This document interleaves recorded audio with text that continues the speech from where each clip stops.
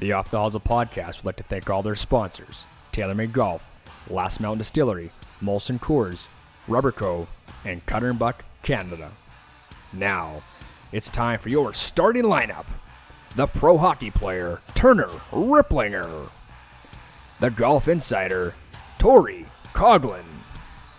The original co-host, Troy Koser. And your host, Drew Koser. Now, sit back and enjoy the podcast, Off the Hosel.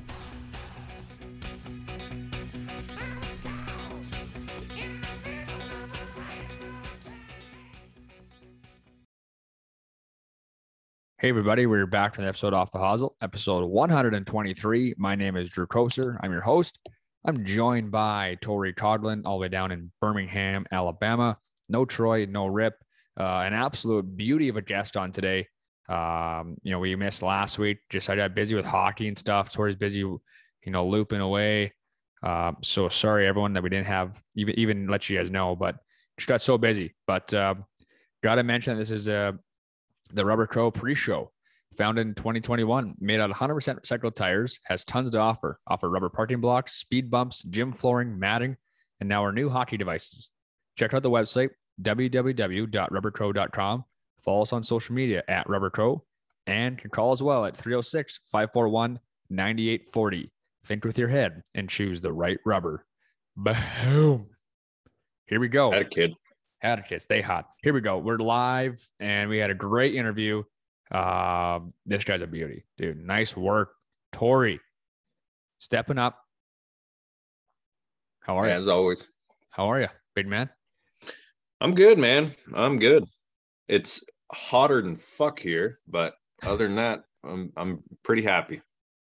Yeah, it's hot here too. Our AC is not working, so it's kind of been pretty frustrated the last handful of days here, but hey, that's an issue. Oh, dude, don't even get me going. It's a battle. You and your lady getting a little short with each other? No. I'll tell you what, if I'm hot inside, I get pissy. You know what? We've handled it pretty well. Like, we have these fans going and we kind of just don't move at all. We're like, hey, don't move. One of us can get a snack at a time. We gotta wait 5 minutes in between, but no, it's been a battle. That's for sure. So, yeah. Anyhow, I've been golfing. I've golfed 11 times this year. You want to hear my scores for 11 rounds? Haven't hit the range. Yes, I really do. Please tell me. Appreciate it. Round 1, 71. Round 2, 72. Round 3, 73. Round 4, 69. How are you? Round 5, 73. Round 6, 72. Round 7, 75. Round 8, 73. Round 9, 69. Bang. Round 10, 71. And round 11, 72. Pretty darn consistent there, kid. Boring. That's all I do. Boring golf. I'll take boring. It's been a battle. Mine's boring like 79 if I were to play today. Yeah, but I wish I could shoot like 65. So much cooler, make more birdies. But if I practice, though, I haven't hit the range once, dude. Have not hit the range. But I will tell you this, though. I know you don't have them, and I feel bad every time I bring this up, but TaylorMade Golf, these things are unbelievable. Unbelievable. We should be sponsored by Meltwich. Melting the ball down the fairway. Stealth. All I gotta say, play TaylorMade. Tori, I want to talk about golf and local golf in specific. Sean McConnell was the king at the Royal Regina last night, or 2 nights ago now, at men's night. He won the lobstick, beat Peyton Otitwo, I believe, right? Mm-hmm. Can you see how many holes it went? And I think he took down Ziggy in the semi. Oh, he's a good match play player, hey? Nasty. So congrats to Sean. I told him we want to have him on, but I believe his baby's due pretty soon here. So he said just hold that interview and we'll get him on them. So beauty. Yeah. Love him. And then also with local golf, Colin Coben won the Saskatoon Senior Amateur. I can't remember the sponsor. Dadgummit. Auto Clearing? I think Auto Clearing. No free ads. But yeah, well, he won it by 12. So he took it easy on the boys. Wow. He was going to try to win by 20, but he figured 12 was enough. So No kidding. Wow, good job, Cobes. No, Marty Ring was up there. Rick Hallberg. Just name and guess. I love it. Yeah. Name dropping guess. I love it. I'm pretty sure I'm going to play the men's amateur and mid-am this year. What are the dates? Is it the 16th to 19th? Oh God, I wish you wouldn't ask me that. Well, no. I think it ends on the 15th. Okay. Because my mom's thing in Saskatoon is on the 16th. That's a Saturday. So 12 to 16 then maybe. Okay. Well, regardless, no. 12 to 15. That doesn't seem right. Are you sure? No, I'm HIV positive. Well, there it is. Golf Saskatchewan. Let's just pull that up here, page, while we're doing that, because I'm actually curious. Sick experience for the listeners. This is how we do our information. How about the hockey game last night? Here it is. July. Oh, I can't play. Good. I could play the mid-am. Well, that's what I'm doing. I'm just playing the mid. I'm not going to play the amateur. I should play the mid. And then I don't think I can beat Ziggy. Got my buddy's wedding up in Nipawin on the 16th. Going to be a banger. Okay, enough about my personal life. Okay, so that is what's up right now. It's hot here in Regina. I want to talk about the hockey game quickly. NHL last night, Colorado wins. Nazem Kadri's first game back. I believe he's leading a stat of game-winning goals at 7, I believe. It's a hell of a stat. So there was 6 guys for Colorado. There were 7 for Tampa. There was way too many guys on the ice. But you know what? They both had too many on the ice. It's a good hockey goal. That's how you change. You get on quick, get out quick, get ahead of the gate. Good goal. Sorry. What a weird ending, though. When I was watching, I was like, what the hell happened? I know. I saw it go in. Everyone else is like, stop playing. On the replays, I could see it go in. But when I was watching live, you're not really paying super close attention. It was like Patty Kane. Yeah. Exactly what it was like. But this one was longer. Like Patty Kane instantly was going nuts. But this one, it was like there was 2 seconds where it was like, where's the puck? What do they say? When you know, you know. Yeah. When you know, you know.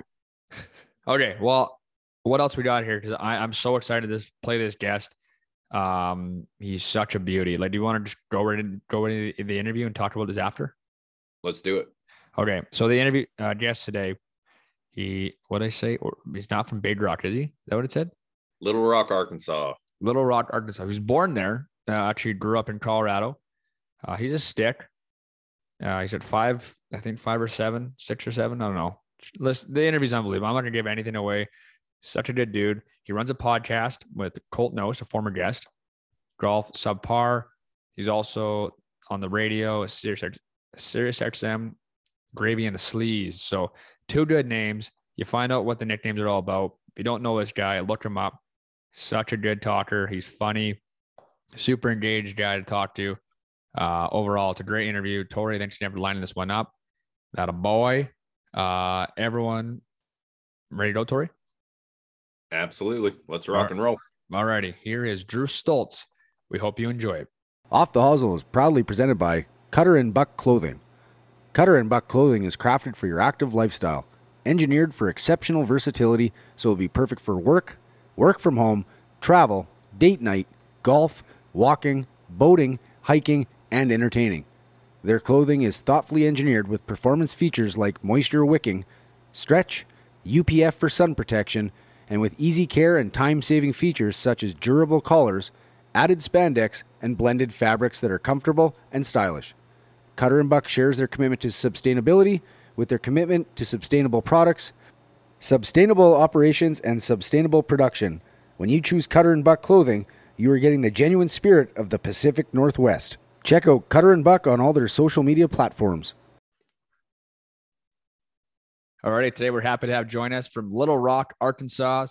He's retired professional golfer, a co-host on the podcast called Subpar. He's also on the radio at Sirius XM, the PGA Tour channel. I believe it's channel 92. He's a beauty. With all of that, we're pleased to have on today the sleazy man, Drew Stoltz. Good to be with you, boys. Thanks for having me on. Dude, I haven't been called from Little Rock, Arkansas in a long time. Did you get that from my Canadian tour bio? Oh yeah, I did. Yeah, dude. It puts like birthplace. I was born in Little Rock. I grew up in Arkansas for like 8 years. But then I moved to Colorado. So Colorado is like where I'm from. But on that Canadian deal, whatever, it had like birthplace, but then they would like announce you from your birthplace. Like you could have been born there and never lived, and moved somewhere and never, they always announced me like anytime I did anything, they wrote up like Stoltz from Little Rock, Arkansas. I was like, oh shit, there it is. So haven't heard Little Rock in a long time, but yeah, good to be with y'all. Absolutely. Did Little Rock recruit you? UALR, University of Arkansas. I took a visit. I got some love from University of Arkansas. I took a visit down there, actually. We used one of my visits on Arkansas. I got some family still down there. Good spot, good team now. Little Daly holding the flag for the squad down there. That's actually a really fun school, dude. Fayetteville's a time. Fayetteville goes, dude. And it's like, that's the only show, by the way, in that state. They don't got NFL. They don't got NBA. They don't got, you know what I mean? The Razorbacks, the Hogs are the show down there. So I got a lot of family that went to Arkansas, played some sports at Arkansas and stuff. So I still got some allegiance to them. But that's a fun. Fayetteville's a fun town to spend a weekend in. Love it.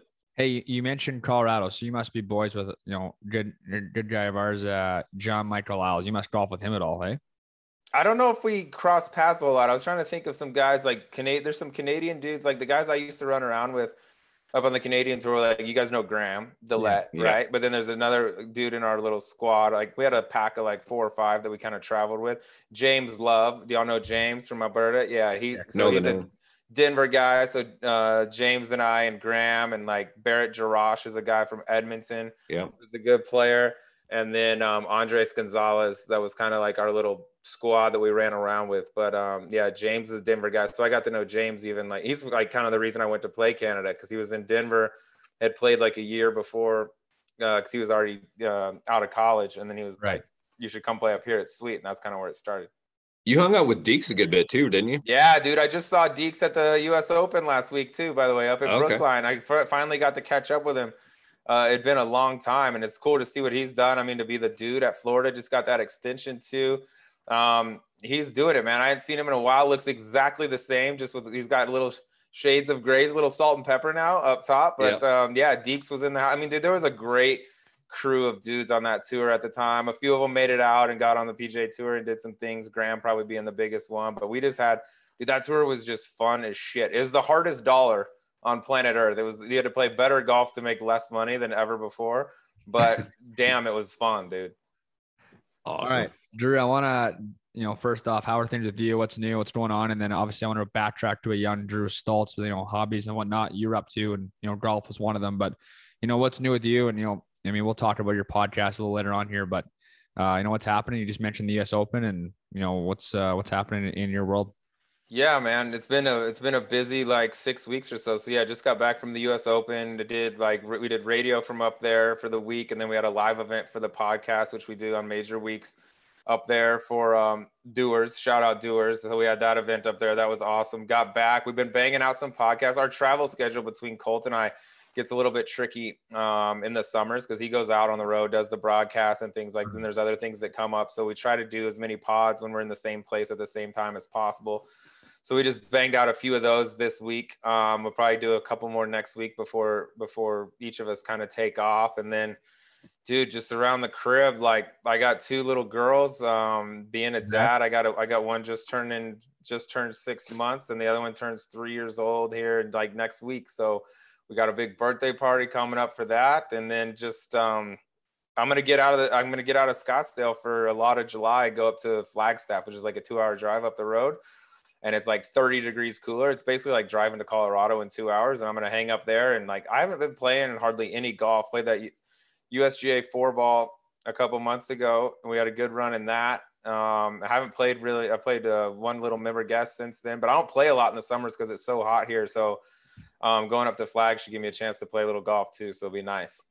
That's awesome, dude. Yeah. Well, down in Saskatchewan, and I know Tori's quite, fond of the weather up here. It's either raining and you can't golf, or it's windy and 87K and you're just frustrated. So That's what we get. And then it snows the next month. So we're already preparing for the winter, which is awesome. Yeah, you got a short little window, window up there. How's Dakota Dunes doing, dude?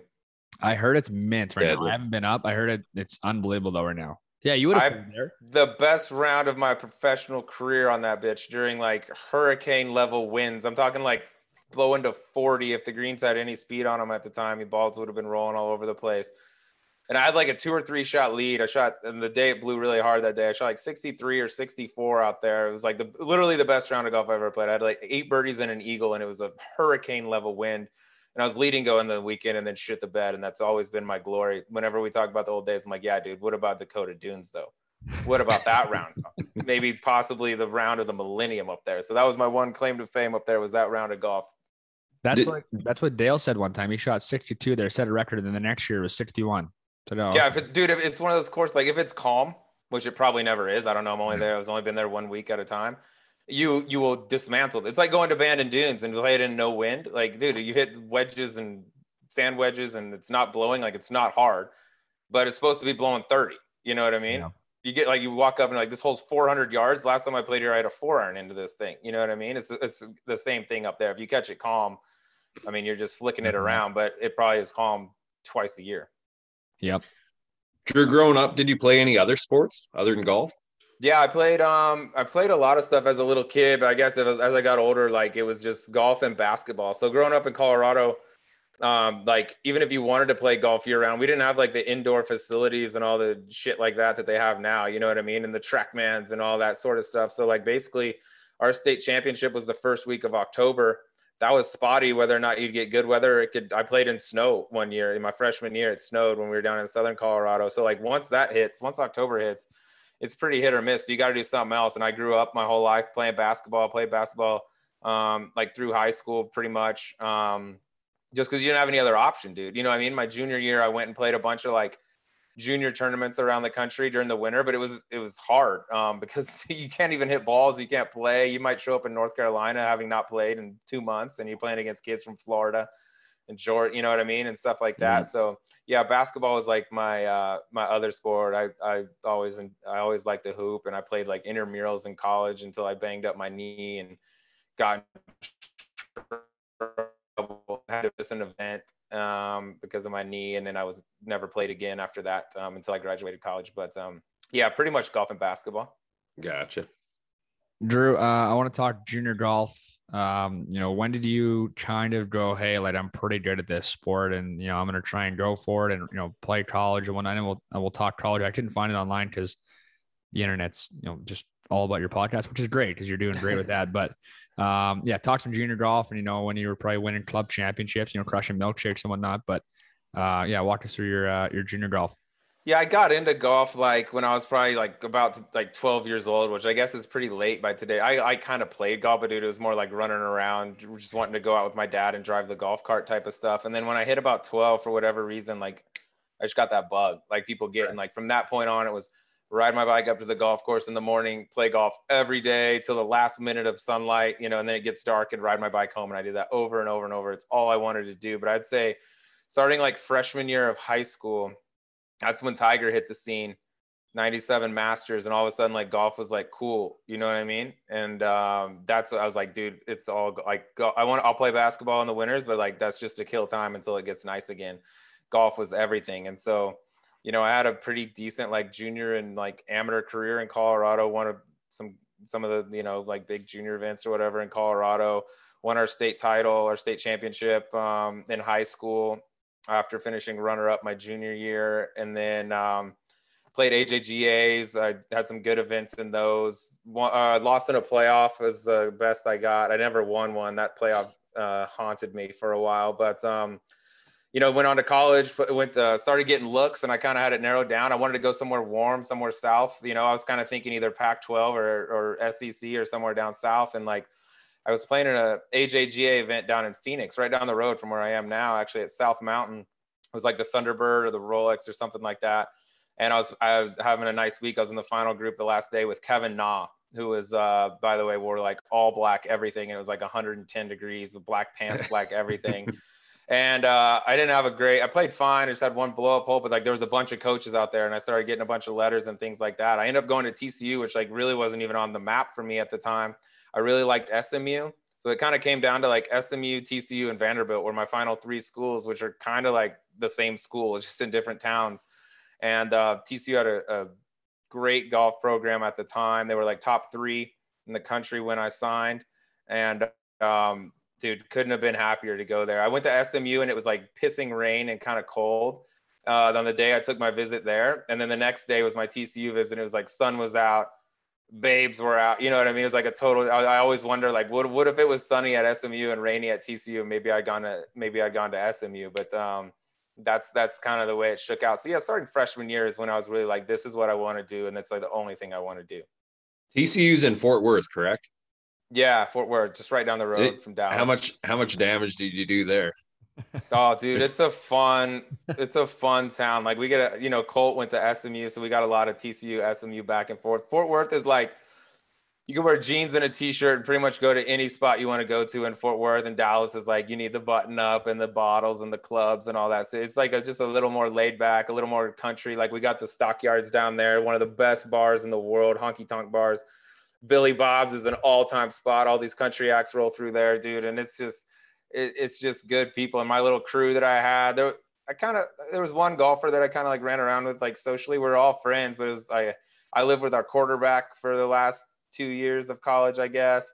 A couple baseball players, a few other football players. And dude, it was just like, you don't realize that at the time, how fucking great it is until you leave and you're like, oh my God, that was the best thing of all time. So if I had to go back to college and do it all over again, I'd head right back to Fort Worth. 100%. That's sick.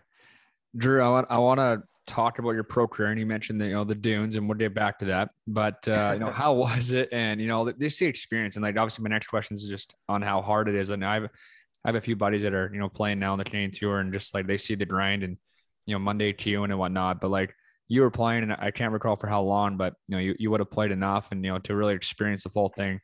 What is that day-to-day grind like? And even when you're in the running for a top 10 or whatever it is, just walk through your pro experience. Yeah, I mean, it's a grind just because there's so many good players and there's so many guys, and they come out like even today, like nowadays, it's even better. Like the college kids coming out are so much more well polished. They're ready to play professional golf right away. And there's a bunch of guys that I think are good enough. If you just beam them on to the Korn Ferry Tour or the PGA Tour, like they could hold their own. They could keep a card mostly. I don't know that they're going to be winning. I think the top 20, 25 guys in the world are just built different. Like they're in a different stratosphere. And then the rest of the guys are like fillers, more like they're kind of interchangeable. Right. You know what I mean?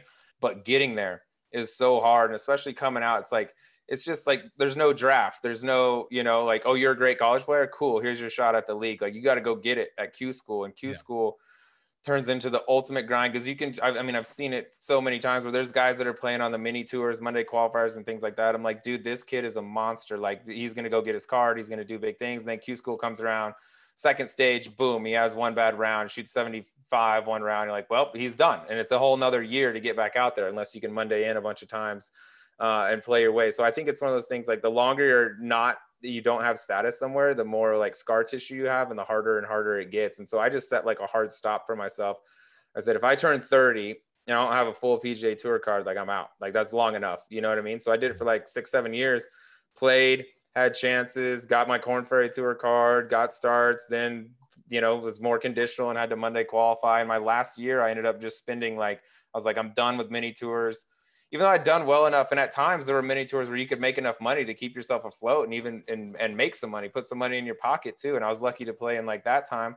And I would play great in those things, and I was making some money. But what does it get you? It just all you're doing is buying yourself time until you get to one of these tours. And my last year, I pretty much said exclusively, I'm going to Monday qualify for Korn Ferry and PGA Tour events if I'm not getting starts on the Korn Ferry Tour. And I did it, and I burned through more money so quickly, shooting 67s and going home and losing in playoffs. Or oh, cool, I got in one, I made it. And then you try to put the pedal down so hard that you end up getting out of just playing golf. You know what I mean? And it's just every time you get a start, you feel like this has to be the week. This needs to be a top 5. This needs to be a top 10. Something to get me another start and to jump up the money list or to jump up your category and stuff like that. That it can wear you down. And I would say that probably the most fun years of my life were some of those years. It's like where all you're doing is rolling around with your boys, playing events. You're still grinding. You're someone wins 12 grand and you think they're a millionaire. You know what I mean? Like you're the king of the castle. But it's also over time, I think it just beats you down because you see these young kids come out and bam, they do it right away. Or you see a guy that you've been beating all year long and he gets through Q school and now he's got a card and you don't, and you got to wait another year. It's a different animal. And like every dude, I said that there's so many guys that you could just beam onto those tours and they could hold their own.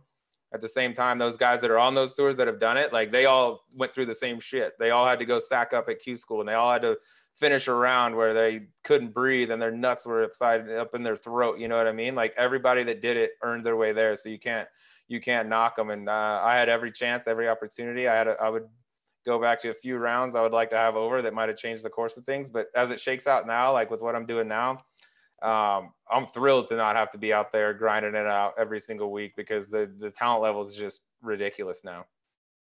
Unreal. You brought up earlier, you mentioned you just played in the US 4-ball and came second. First of all, did you get the medals yet? Have not retrieved the medals. So shout out to anyone in Birmingham, near or around the Country Club of Birmingham. There's 2 silver medals, USGA silver medals around there somewhere that we cannot locate. It's about 30 minutes from my house. I might go do some sniffing. Yeah, we got a little dinged up that night, and they given them to us at the little award ceremony. I think we just had a bit of a night there and just wandered off without them at the end of the night. I didn't even realize it till we got home. I was like, "Yo, Kitty, you got our medals?" And he's like, "Nah, I don't got them." I was like, "Well, I don't have them, so I guess they're still sitting on the porch." Dude, they put on a good show there. I played the US Mid when it was there. Yeah, and it was like, man, they had a big old party out by the pool. Oh. It was awesome. Dude, that place was fantastic. The people were awesome. Food. Like people were out walking around. The course was incredible shape. Nothing but love for Country Club of Birmingham and all the members and people that came out. So I mentioned this briefly in my first message to you. The caddy master at Shoal Creek asked me if I wanted to go. He said Harold had a couple buddies coming in and would I want to go with them? And I was like, man, it's going to be hot doing 36 or whatever. Like, cause that West course, that's a rough walk. I don't know how you guys did it. Dude, I don't either. The rounds took forever. That is a nasty walk. Yeah. But no, I was like, let me think about it. And then I came in and he goes, "Oh, Chino's going to go with him." I was like, oh, okay, sweet. And then I read on Twitter, I saw your name or whatever in the Golf Week article. And it said he had a caddy named Chino. And I was like, fuck, if I would have known that was Drew, I was like, I would have definitely gone. You called me right after. He's like, I just turned down Stulty's bag. I'm like, no, we need him on the podcast now, at least. Dude, that's wild. What a world. Because, yeah, we showed up down there, dude. Like, I flew in the night before the tournament started. Like, with no practice round, no nothing. Hadn't done anything. We were kind of scrapping it all together at the last minute. And then I was like, do we got a loop or what? Like I was fully prepared to just carry my own. I'm like, yeah, dude, we got a guy from Shoal Creek. He's a good caddy. He's caddy for a bunch of like the South American guys, Latin American guys. Like he's solid. I was like, perfect. So he's like, but we only got one guy. I was like, perfect. We'll get through stroke play and see how it goes. And if we need another guy, we'll get another guy. And here comes Chino, dude. Fucking legend that is Chino. This dude is an animal, a workhorse. He was, Kitty'd hit it down the right, I'd hit it down the left. He'd have Kitty's number, walk over, I'd get my number, clubs, blah. Hey, we're gonna read this. Like he was everywhere at all times. And like you said, you get to that other course, the main course, dude, walking that thing is a beast. I mean, we were coming off of that thing, playing 2 matches. All right, go into the next day. You tee off at 7:05 in the morning or whatever it was. And he's showing up fresh as a daisy, lugging those things around. I was dying and I wasn't carrying shit. Chino is a monster. So shout out to Chino. Anytime we got like interviewed or like the awards or whatever, I was making sure I was like, yo, Chino this is the dude y'all need to talk about. He is a monster. He's a great cat. He wasn't just getting around and getting there fast, but like, dude, he had numbers. He had like, all right, 6 off the back, wins in a little bit. I think it's playing this night. You know what I mean? Like he's a legit caddy too. He was nails, man. Did you guys at least play the East course first? Yeah, we played the East first. That's a good draw. Especially coming in the night before. Yeah, we played the East first. We were super late. No, we hadn't seen the golf course. I'm not even a big practice round guy anyway, dude. I'm just like, let's just look. I'll see if you hit in the fairway, like you're going to be pretty good. If there's any weird stuff, just tell me. We showed up and played that, and we were thumping on all cylinders after the front nine. We kind of whatever did a few like couple 2 under or something, 2 or 3 under on the front nine. By the back nine, we had a little rain delay, so we got to go in and have a few pops, things like that. We came back out just bird, and I was like, dude, let's just run it right now and go to that other side of let's go see if they'll let us play the front nine of the other course right now, because it's all systems go. Boom. Wild. Dude, that West course is nasty. Hey, this is kind of a selfish question just because no one listening has any clue about this course, but what do you think are the hardest holes on the West? I'll tell you right now. So is it 1, 2? 2 is hard. 2 is a tough hole. Long par 4 up the hill. If you miss the fairway, it's really hard to hit that green. I got that written down right here. 2 is a good. We won 2 in the championship match. I was the only guy that made par in the championship match, and on number 2, 2 won the hole, or 4 won the hole. And then you got 3, 4, 5 is the par 3. 6 and 7, dude. Six, I hit the fairway like one time for whatever reason, and people were blowing it all over the lot on that hole. And then 7 is an awkward tee shot too, for whatever reason. Like you need to aim down, you need to hit it on like the right edge of the fairway for it to barely stay on the left, and like people were missing left all day, and then you're in the trees. So 6 and 7 we had trouble with, and dude, we lost the championship on the extra holes on number 1. We played number 1 like however many times, 6 or 7 times. We like never hit that fucking fairway, and it's the easy. I should have pulled like a 5 iron at the end of the day just to get one in the fairway after Kitty hit it in the right trees. I knew it was dead. I was like, and I take a hybrid. I try to get it down there where I just got a little flip in, and I hit it in the trees too. And I'm like, we're about to lose on the easiest par 4 in the world because we can't hit 4 irons in the fairway. I had 2, 5, and 6 written down as my 3 hardest holes out there. That par 3, 5 kills me. But Chino brought up that you guys couldn't hit the first fairway. He brought that up to me. Dude, and he also couldn't. I want to know what does the museum mean? Yes, the museum, dude. So that's actually the nickname for my putter. We call it the museum. I'm like, yo, grab the museum. And he like Kitty, my partner Drew Kittleson is the guy that made up the name, because I think one day we were putting or we were playing and I was making some putts or something, and he's like, dude, that thing is like legend. I was like, dude, this thing belongs in a museum. And he just started just calling it the museum. He's like, yo, here, the museum. So like from now on, all we've ever called, that was years and years ago, we just call it the museum. And I know I'd look at Kitty, I'd be like, museum time or something like that. And he's like, yeah. So then anytime I would make a putt the whole time, like Chino would, speak Spanish first, I think, because like it would be like El Museo. And that was like kind of like our little battle call or whatever. I was like, yeah, dude, museum I love time. It. That is so cool, man. All right, he's the best. I want to talk about subpar. We had Colt on probably a year ago now. Great dude. Great dude. Funny stories. Good at his job. Great at his job. So are you. You guys are killing it. I was telling Tori the other day, you guys are kind of like missing curfew of the golf world. You guys have great guests. You do a great job from 2 guys that have played, and still cover the game. I guess walk us through, how you started it and, what made both you guys just get into podcasting. Yeah, so I had been out of golf for a little while. Colt was still playing. He was on, playing on tour, had his card and all that. And I kind of bounced around from a few different things when I got out of golf. Didn't really know what I wanted to do. Tried a few things, didn't like them, didn't really know what to do.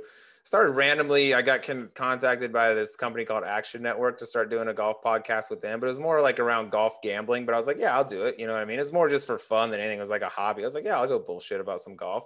Yeah. Things like that. Well, as things started to go on, that podcast was happening. Colt was kind of, I guess, getting probably near the end of like playing golf. He'd had some injuries he was fighting. He only had a few starts left on his medical and all that stuff. And so he and I were just kind of talking about it one time. And he had actually reached out via his agent to PGA Tour Radio about possibly doing a radio show.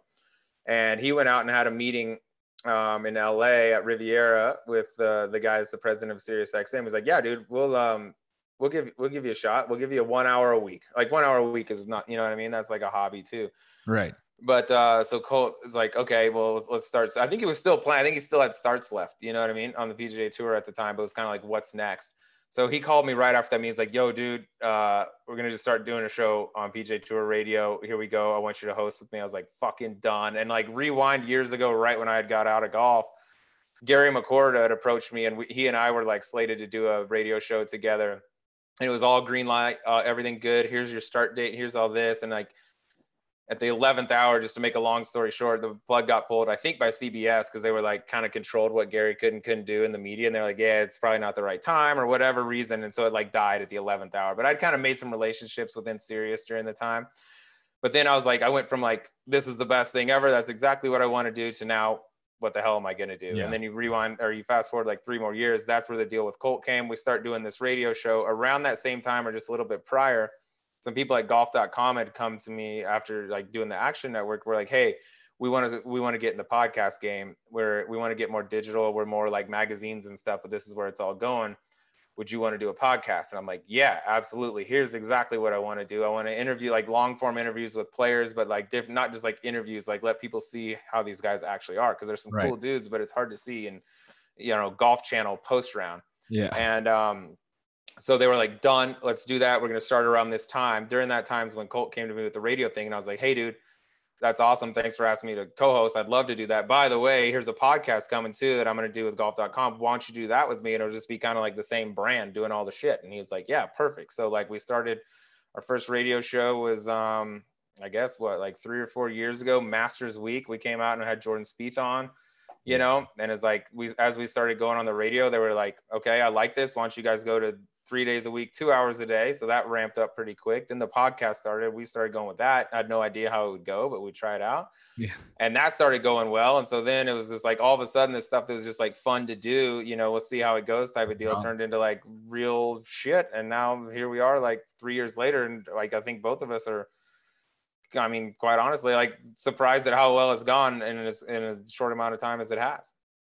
Yeah, your original episode with Andres was maybe probably my favorite by far. Dre, dude. Dre, that's the thing, is like almost all these guys we have on, like we know them. You know what I mean? Yeah. It's not just like you watch them. It's like, yo, we used to travel with them, or we played tournaments, or we played college, or whatever for a long. So like we kind of know stories that like people don't know. You know what I mean? And you get to hear some of the cool like behind the scenes stuff. And that's the whole goal of the show, is like, what are these guys like really? Not just, hey, walk us through your round. And then they all say the same, yeah, I just trust the process and one shot at a time and all that stuff, that we don't want to be that.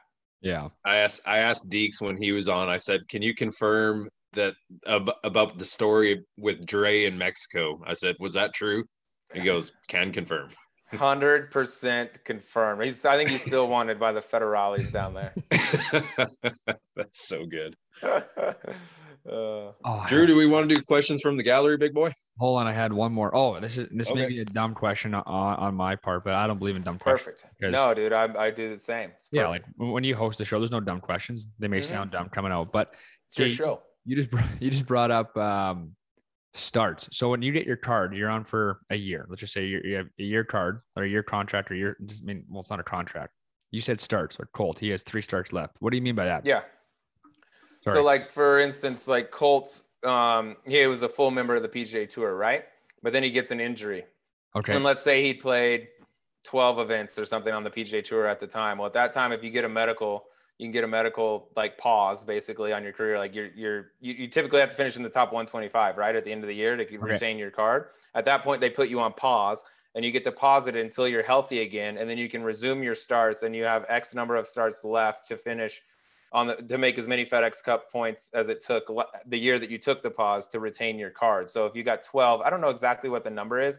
Let's say it's 25 events. Then if Colt paused it at 12 or someone paused it at 12, then you get like 13 more. And you might take 5 months off. You come back. It's like, all right, dude, you got 13 starts and you need X amount more FedEx Cup points to retain your card and become a full like member again. And so, yeah, that's what I mean by like starts. So it's like, if you got 13 left and you use 10 of them, and you ain't at the number yet to keep your card, it's like, all right, I got 3 more starts and I got to make X amount of FedEx Cup points. So I got to get going. Like Morgan Hoffman's in that right now, playing on his status. Right. Mm-hmm. Okay. That makes sense then. Awesome. Yeah.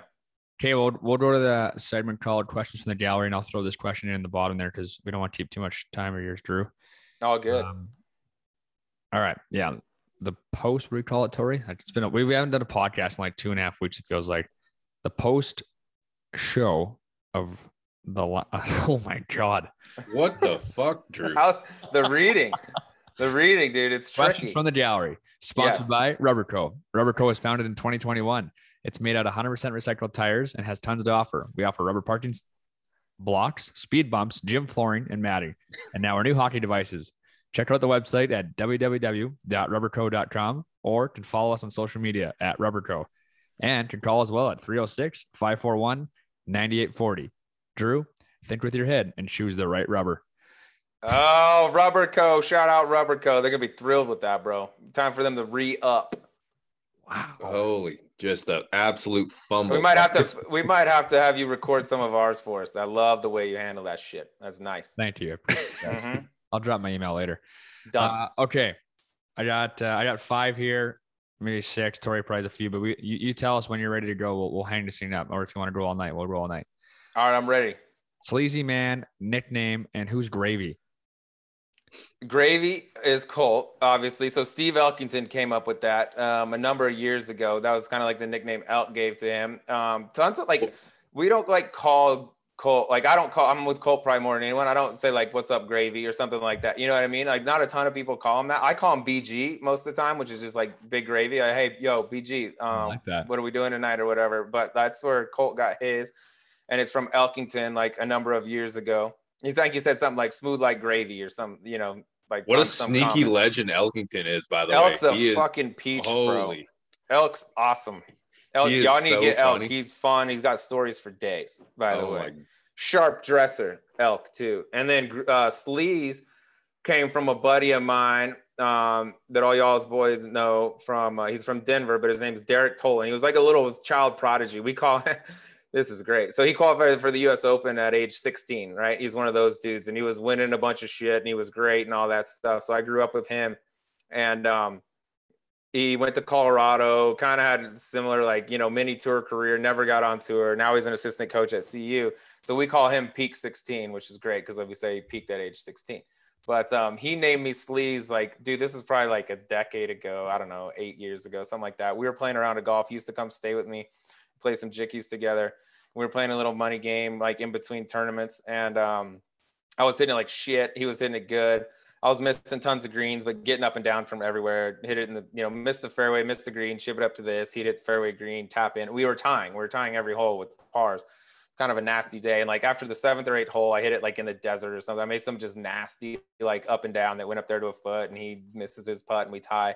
And he says something walking up to me, these are some of the sleaziest pars I've ever seen in my life. And I just kind of giggle. I'm like, yeah, you suck. And it was a nothing. It was a complete throwaway comment. We never even thought about it again.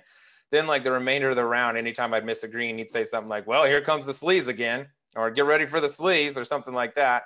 And dude, from that moment, we got in the grill afterwards, hey, how'd it go? It's well, this fucking sleaze shot 72 with hitting 8 greens or whatever it was. And dude, from that point on, everyone was Sleaze or Sleazy D or whatever. And dude, it just stuck. No one up at the club or wherever calls me Drew ever. No one calls me Drew. You know what I mean? Of except for my older friends that called me Stoltz before Sleaze ever happened. You know what I mean? Mm-hmm. So that's where that came from. I hear you. All right. Last name for me. I'm going to take one from your show. If you could trade lives with anybody for one day, who is it? Dude, I always think about that. I've actually just did one where they asked me that too. So I'm going to have to go with 2 people that I would want to be. And they kind of got the same theme, but I'm a big comedy guy. I love comedy. I love stand-up. I think it's the hardest gig in the world, and the guys that are good at it are fucking animals. But I think I'd like to be a Ricky Gervais. He's my favorite, probably. Ricky, Bill Burr, and Chappelle are my 3 favorite comics. I'd probably like to be Ricky and just come out in an auditorium and just fucking smash and just have the crowd in the palm of my hands. That would be one. And the other one I would like to say, it's a similar theme, but I also like hip hop. I like older hip hop. Now I'm getting older and I think all the new shit stinks, right? Which it does.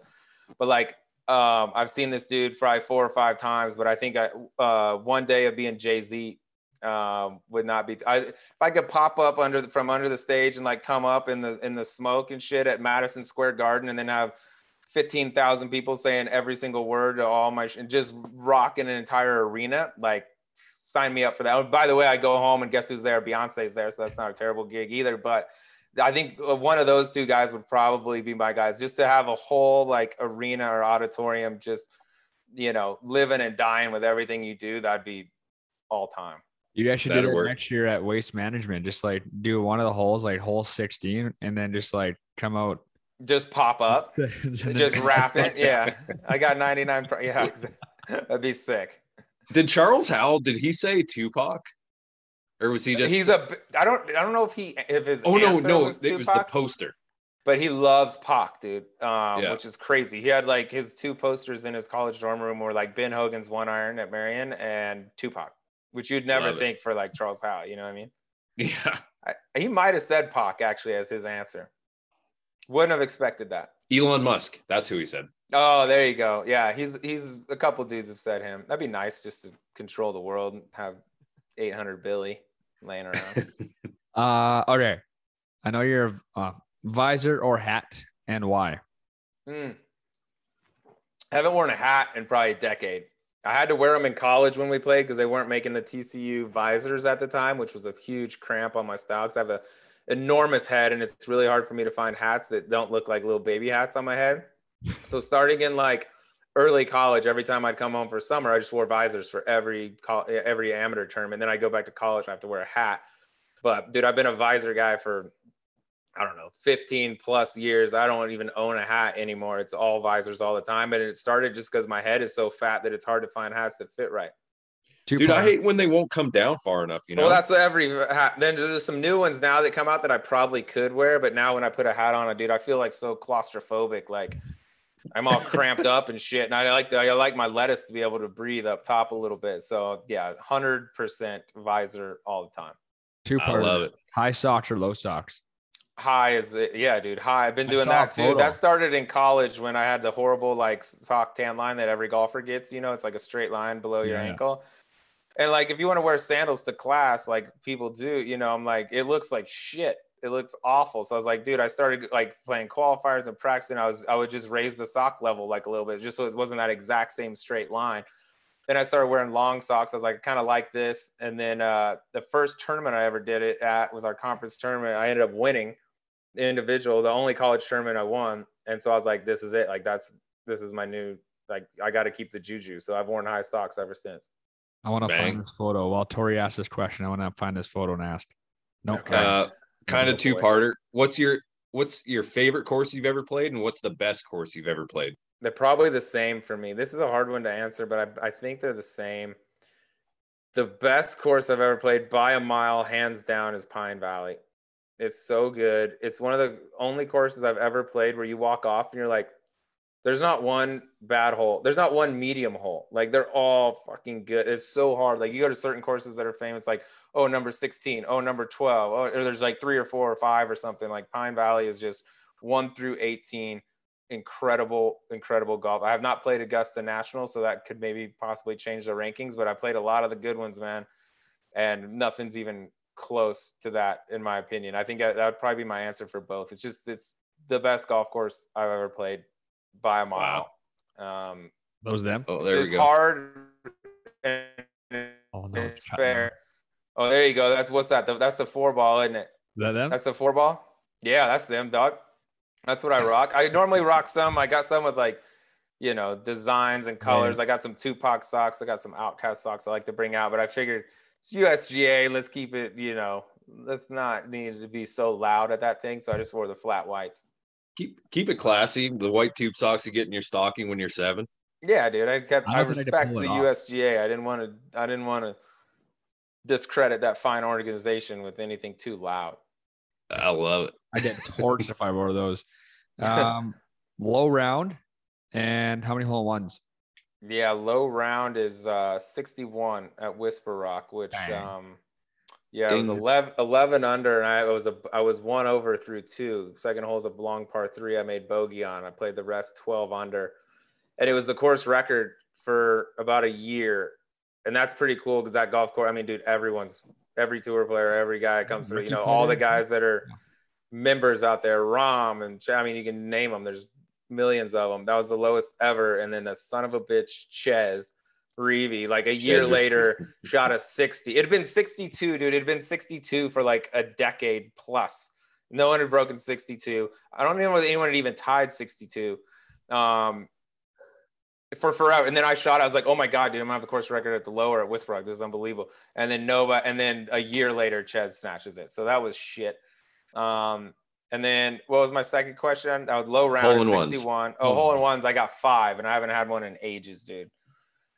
I got to 5 like I made 5 and like I had none into college, and then I made 5 in like just a handful of years, and I haven't made one since. Bastards. Boom. Deadly. Tori. Who has been like? Who is God bless Tori. Who made you the most starstruck that you've ever played with? Oh.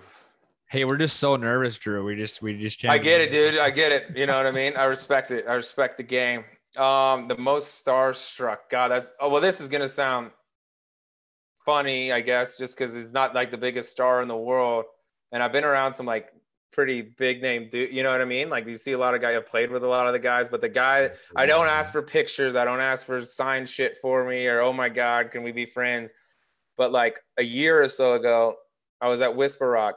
Sitting down, these dudes, a buddy of mine was like, "Hey, Sleaze, come over here. I want you to meet some friends of mine." So I walk over. Hey, this is so and so. They're in from Orlando. Hey, how you doing? Hey, this is Johnny's in from Orlando. Hey, how you doing? How you doing? The last dude, I shook his hand. He stands up, looks at me. He's like, "Hey, I'm Jason." I shake his hand. I was like, "Holy fuck!" Like Jason Williams, like white chocolate, Jason Williams, right? Oh. And I was like, "What the fuck? I didn't know you played golf. What are you doing here? All that stuff." And they're like, "Hey, grab a seat with us." I was like, "Okay." So I sit down and end up like chopping it up with Jason Williams. Couldn't have been a nicer guy. Couldn't have been cooler. We still communicate like a little bit back and forth. And at the end of the time, I was like, "Jason, dude, like I promise. I know you've heard this 8 billion times. I don't ask for pictures. Do you mind if I get a picture? Like you've been my all-time guy from like when you came out, when you were with the Kings and Florida and all that stuff." And he's like, "Yeah." So I got a picture with Jason Williams. And that when he like left and then we started texting or whatever, I was like, "Dude, that's Jason Williams. Like, that's the freaking dude." You know what I mean? But I've been around way bigger guys, and that just doesn't really. I'm not like I don't like sound dumb, but like I don't really get like super starstruck. You know what I mean? Like, oh shit, that's so and so. But Jason Williams was massive for me. And I guess I'll say, just to be fair, the first time I met Phil and played with Phil, I was like nervous. You get so used to it, like even just catting at Shoal. Like I've been with. God knows how many celebrities. And after a while, it's just like, I mean, you know, the old saying, like they put their pants on one leg at a time, just like everyone else. Like they're just normal people. They just want to be normal. They are normal. They just don't want to be bothered and shit. And it's like, they're just crazy good at whatever it is that they do. You know what I mean? That's like, they're not like some like God or something. Some of them could be assholes too. You know what I mean? So when you get the cool ones, it's even better. But like, yeah, Jay Will, that was my guy. That's sick. See, and that's like I get a question all the time from like just people I know, like, "Oh, what's it like talking to that guy?" It's like just another probably like it is talking to everybody else. Yeah, he's really good at hockey or whatever it is. Yeah, you know? just chatting, and you know, now we're best friends, so that's cool. Yeah, of course. But, coming to my wedding, so whatever. Okay, the Red Solo Cup. Is that like I've seen enough of the videos? Is it always a Red Solo Cup? And if it is, don't change it. I feel like that's your guys' thing. That's unbelievable. Yeah, we had all these Red Solo Cups in the studio, and it was just like that was what we'd use every time, you know. And then I feel like those went away, and now there's like coolers, or now we have coolers with like birdie juice and stuff on them. So like we use those kind of, and we got like the Doers sitting up front, so we try to, you know, like a clear cup or something, so you can see that it's Doers or whatever. But yeah, for a long time it was those Red Solo Cups, and I typically will drink like a transfusion, typically a super transfusion during the show. It's like transfusion, you drink like a little bit of it down, and then I pour Red Bull in to top it off, and it's back, and that's the super trans. So that's typically what I drink. So I'm definitely not telling you what to do or how to do it, but I think the Red Solo Cup, you should ask the company that sponsors you. You said Birdie Juice, is that what it is? Well, that's like our brand of stuff that we have out there. Yeah. Wrap it in a Red Solo. That'd be sick. Cause that's just like, that's their thing. Yeah. The Solo is like the OG cup, you know what I mean? It's just sick. Like just down to earth. Like, yo, no frills, no nothing. All I need is this. Yeah. All right. This is my last one. Who's the best shit talker you've ever played with? Probably Phil. Or that you know of on tour. Okay. Phil is real good, but Phil has this like flex that works on pretty much anyone in the world other than Tiger. Just about how many majors he's won and how many, whatever, you know what I mean? Like we were playing, we were out at the Madison Club like 3 or 4 years ago. They had this pro scratch event out there. It's freaking awesome. All your boys, all those dudes playing it. And so Phil will have like a little group over to Madison Club where he's a member, he plays over there. to come back and like have a dinner, drink wine, play cards, all the bullshit, right? But it's like Phil's the ringleader of all this because it's his spot. So I was like, yeah, all right, pack up your stuff, get ready, come over 7 o'clock. We're gonna meet over at Madison. Cool. Get over there. We get in there, and it's like a bunch of name dudes in there, right? It's all Phil's buddies and tour players and stuff. And we're all sitting at this table. The middle seat's like left empty. That's Phil's. And he ain't there. And we're like, where the fuck is Phil? All this, everyone's talking shit. God damn, invites everyone to dinner and he's fucking late, all that type of stuff. Well, like 10 minutes later, whatever, he walks down and he's wearing a Padres hat and a white robe. And it's a Ryder Cup robe, right? And he walks down like flip-flops. It wasn't like he was getting ready for dinner. You know what I mean? Like he looks like he's ready to go for a day at the spa. And he comes down, like doesn't say anything, like sits in the chair and like kind of thanks everyone's like, sorry boys, it took me so long. When you got 8 of these, it's hard to pick out which one to wear. You know what I mean? It's like, I got 8 of it, or however many Ryder Cups he's played in, probably more than that. You know what I mean? But he's like, you got 10 of these things. It's hard to pick out which one to wear. Just like shit like that. It's always like, about winning something or whatever. And there's really no comeback for a lot, unless you're Tiger. And then that's got to all go to bed at that point. Was it your show? I can't remember who the country singer was, maybe Colt Ford or someone like that went up to him at Jordan Spieth's wedding and said something about like the match was a waste of $100 or $29 and he owed him his money back. Yeah, he said, Jake Owen, that's who it was. Okay. And then he said, fucking, what did he say? He gave him $100 and he said, hey, I made 90,000 of these the other day. Yeah, exactly. He gave him 100, said, here you go. I got 90,000 of these last Thursday or whatever it was. Yeah. Unreal. That's the kind of stuff. Like, what do you say? Oh, yeah, well, I got 100,000. Oh, no, I don't. It's like, yeah, it's just like the big boy flex. Like, I've done this, I've won this or money. It's like, but Phil will like chirp you, but he like loves it if you give it back to him too. You know what I mean? Like, I remember I think there's been a few of them, but like he wears those big gator belts. You know what I mean? Or he used to, like they were big gator skin. All this shit's like gator lizard or whatever it is. And someone made a comment about his belt or something like that. He's like, yeah, dude, this is pure, Argentinian crocodile or whatever. I was like, God damn, how many they have to kill to get around your big ass? Like shit. And he like loves, like shit like that. I was like, how many had to die to make that belt? That's awesome. Jay, yeah. I have one more for you. I think this might be past our quota with you, but actually it's kind of two. Quick one is, do all the guys that come on your show sign that your backdrop? That's so cool, by the way. Yeah, anyone that's in person. We have to do some on Zoom like y'all do, you know what I mean? But anything in person, it's all signed on that wall. Yeah. That's sick. 2, I don't know if you want to talk about it or if you can comment on it or not. Live PGA, and then we'll wrap it up. Yeah, that's a big topic there. I just say this, like we've talked about it on radio like ad nauseum for the past few weeks. My stance is this: I do not blame any dude that packs up and leaves for a game-changing amount of money. Like, who am I to tell a guy what you can make, what you're worth, what you should make, what you do? I'm not one that believes that, just because someone pays you to do your job, that means you fully endorse every single belief that they have. I think it's possible to do business with people. I mean, you sign off on everything. I mean, there's businesses out there. Look at Nike. Every guy's wearing Nike. I mean, you endorse sweatshops or child labor? Like, probably not, but no one seems to, you know what I mean? Yeah. Saudis are on a whole different level, but I just think if someone's willing to pay you to provide your service, who am I to tell you that you can't do it or that you're going the wrong place? That being said, I do think all the golfers, the PGA Tour is juicing purses now, right? All these dudes are going to get more money. Whether you stay on the PGA Tour or go to live, you're going to be playing for more money than you ever have in your life.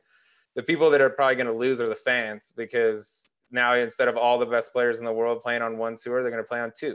And now you get fewer events where they're all together. You get less, the product gets diluted, the players get richer, but the fan gets hurt in the whole deal, is kind of my take. I don't blame a single dude that goes over there. If someone put a $200 million contract and said, sign here and you get $200 million, like, I can't tell you I'm going to say no. You know what I mean? Like, and nobody can until you've had that piece of paper in front of your face. You don't know what you're going to do. With the people that want to throw stones or people that don't have that opportunity, never will have that opportunity. So who are you to tell another guy what they should do? But as a fan, I don't think you can argue that it's good. You're just going to get 2 tours that dilute the best talent. It'd be like if the NBA chopped in half and you got, NBA 1 and NBA 2, well, you ain't going to get the same caliber of play you're going to get if they were all in the same league. So that the fan's the one that ends up losing in all this, I think. And I think over time they'll come together. There will be a happy medium and things will get figured out where guys can play both ways. Otherwise, it's just going to get too messy. Everything always shakes out. I'm brutal at this, and that was an unbelievable take on it. Last thing, I always ask a question. One piece of advice for a young listener today, whether it's to make it to the PGA, do a successful podcast, be a doctor, whatever. I love this question. I think our listeners love it. So, right from you, Drew. Man, I think it just takes balls. Like if you have big aspirations, you want to be something big, something that, makes a difference. Like you got to do it. Eventually you got to do it. And there's a lot of people that got dreams, and it's not necessarily the guys that make it are like maybe the best or the most qualified but they hump, you know what I mean? They go, they grind, and they do it, and they put themselves out there, and you just can't be afraid to fail. Like you're not going to be whatever you want to be a doctor. Like you're not gonna be the best doctor day one. You want to be a podcaster, you ain't gonna be the best podcaster day one. You just got to go do it. You got to fall on your face to get back up and get better and better. And I think just like perseverance and like attitude more than anything. Like somebody's gonna, whatever it is you want to be, somebody's gonna go be it. Like why not you? I love it. Wow, Drew, this is unbelievable. That's deep shit, dude. That was deep. That was thoughts from Sleaze. That was one of my favorites. Deep. I love it. That was awesome. Tori, thanks again for setting this one up. Drew, man, this has been awesome. I've been wanting to get you on for a long time. I'm happy we got to do it, and keep crushing what you guys are doing, you and Colt. And yeah, man, like I said, I appreciate coming on today, and I hope everyone enjoyed it. Tori, Drew, thanks, man. Appreciate you, boys. You got it.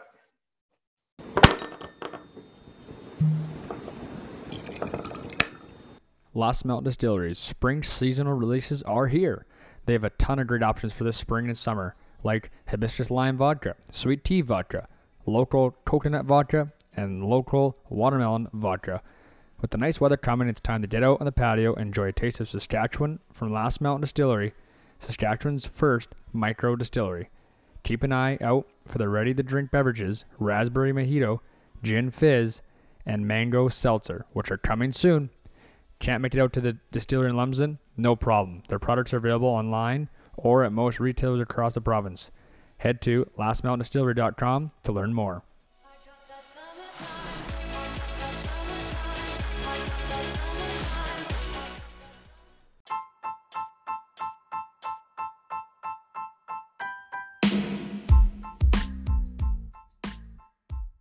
There it is, episode 123. I think everyone that listened to this podcast is probably, wow, we needed that 13 days off from Drew's voice. So I hope you enjoy, not Stoltz, my voice. The interview with Drew, though, man, like I said 3 times already now, great job lining him up. Unbelievable. And just a hell of a good dude. Told great stories. He was thorough.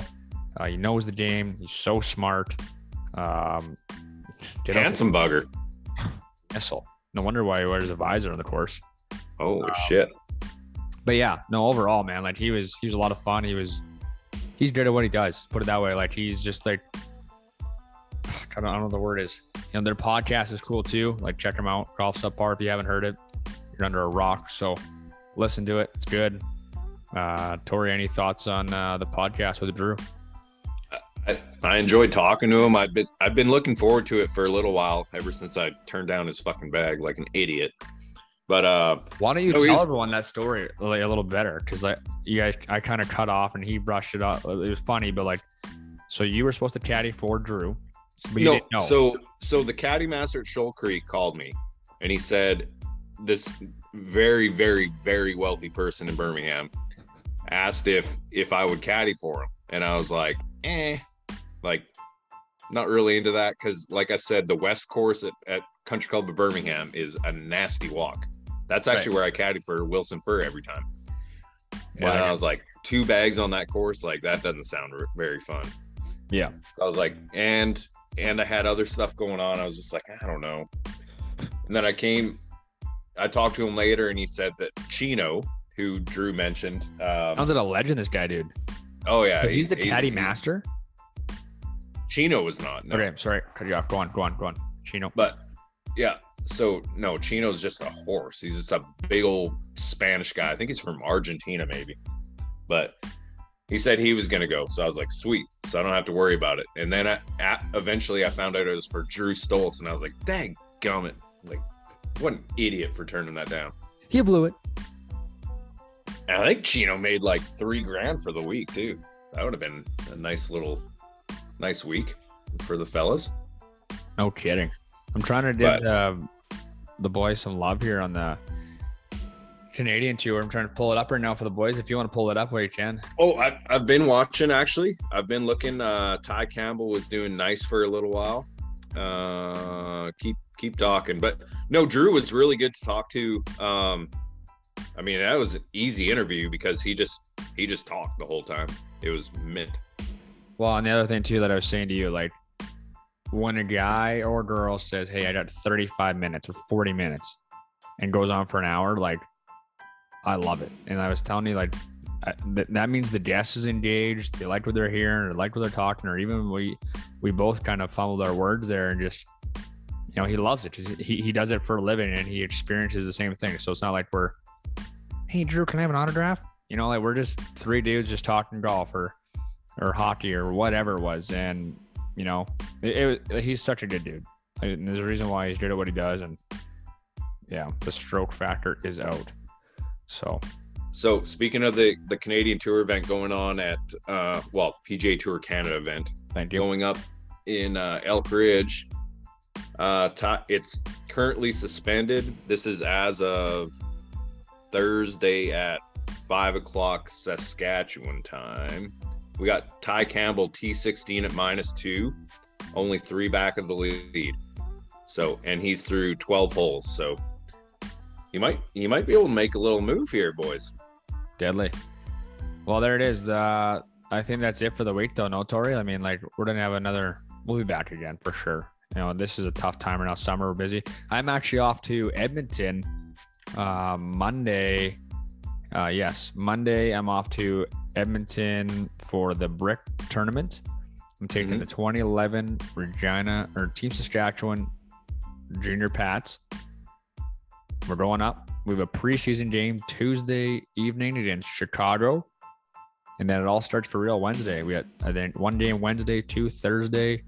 Maybe it's 1 Wednesday, 1 Thursday, 2 Friday. I don't know. Scheduled a lot. We play a lot of hockey, so I'm excited though, man. Like October. Yeah, we got one more practice this weekend here, or 2 practices on the same day, and I'm pumped, man. I'm excited. And then you're putting these boys through 2 days. Hey, I don't make the schedule. Okay. I just show up.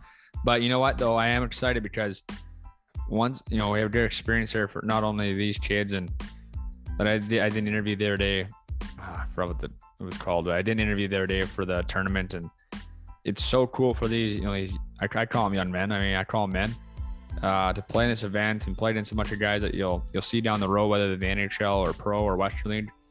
And, you know, after that full week, you know, I'm going to golf twice there. I'm planning to play a Petroleum Club and Royal Mayfair. Boom. And then I'm full golf mode all July. So attaboy. That's kind of what's up with me. Tori, I know we want to talk quickly. US Open. Did you like it? And 2, we got a Bet99 this week. First of all, I loved it. Nice. Second of all, my dad should have played Bet99. He didn't, but he should have. God. If you wanted to play Bet99, the sign-up code is OffTheHosel1 using the website bet99.com or download the app Bet99. Please bet responsibly and know your limits. But in our little pool that me and him did, he had Zalatoris and oh my God, Fitzy and Fitzpatrick. He had them both. You blow it, dude. He could have made cash. That's sick, though. Well, next time, tell him now. Get on the Bet99, Off the Hosel 1. Sign up, play responsibly, have fun. Like Tori says, know your limit. There it is, man. What a post show. What an interview today. What an episode. 123. TaylorMade, Last Mountain Distillery, Cutter and Buck. I'm gonna go drink a Coors Light, I think, here in a minute. Yeah, Molson Coors. You name it. I don't know. I'm excited to be back. I thought it'd be a little rusty. I was a little bit during the question from the gallery. I kind of. Hey, we were rusty. I sound good in my ears. I don't know what I sound like on the radio or whatever. But anyhow, Turn it up. Hope you guys enjoyed it. If you liked it, if you didn't like it, let us know. If you want to hear again, rewind. Other than that, Tori, I'll talk to you next. Nope. I'll talk to you not next week, the week after that. We'll get her going. And everyone else out there, have a good rest of the week. Play safe. Have fun. Peace. See ya.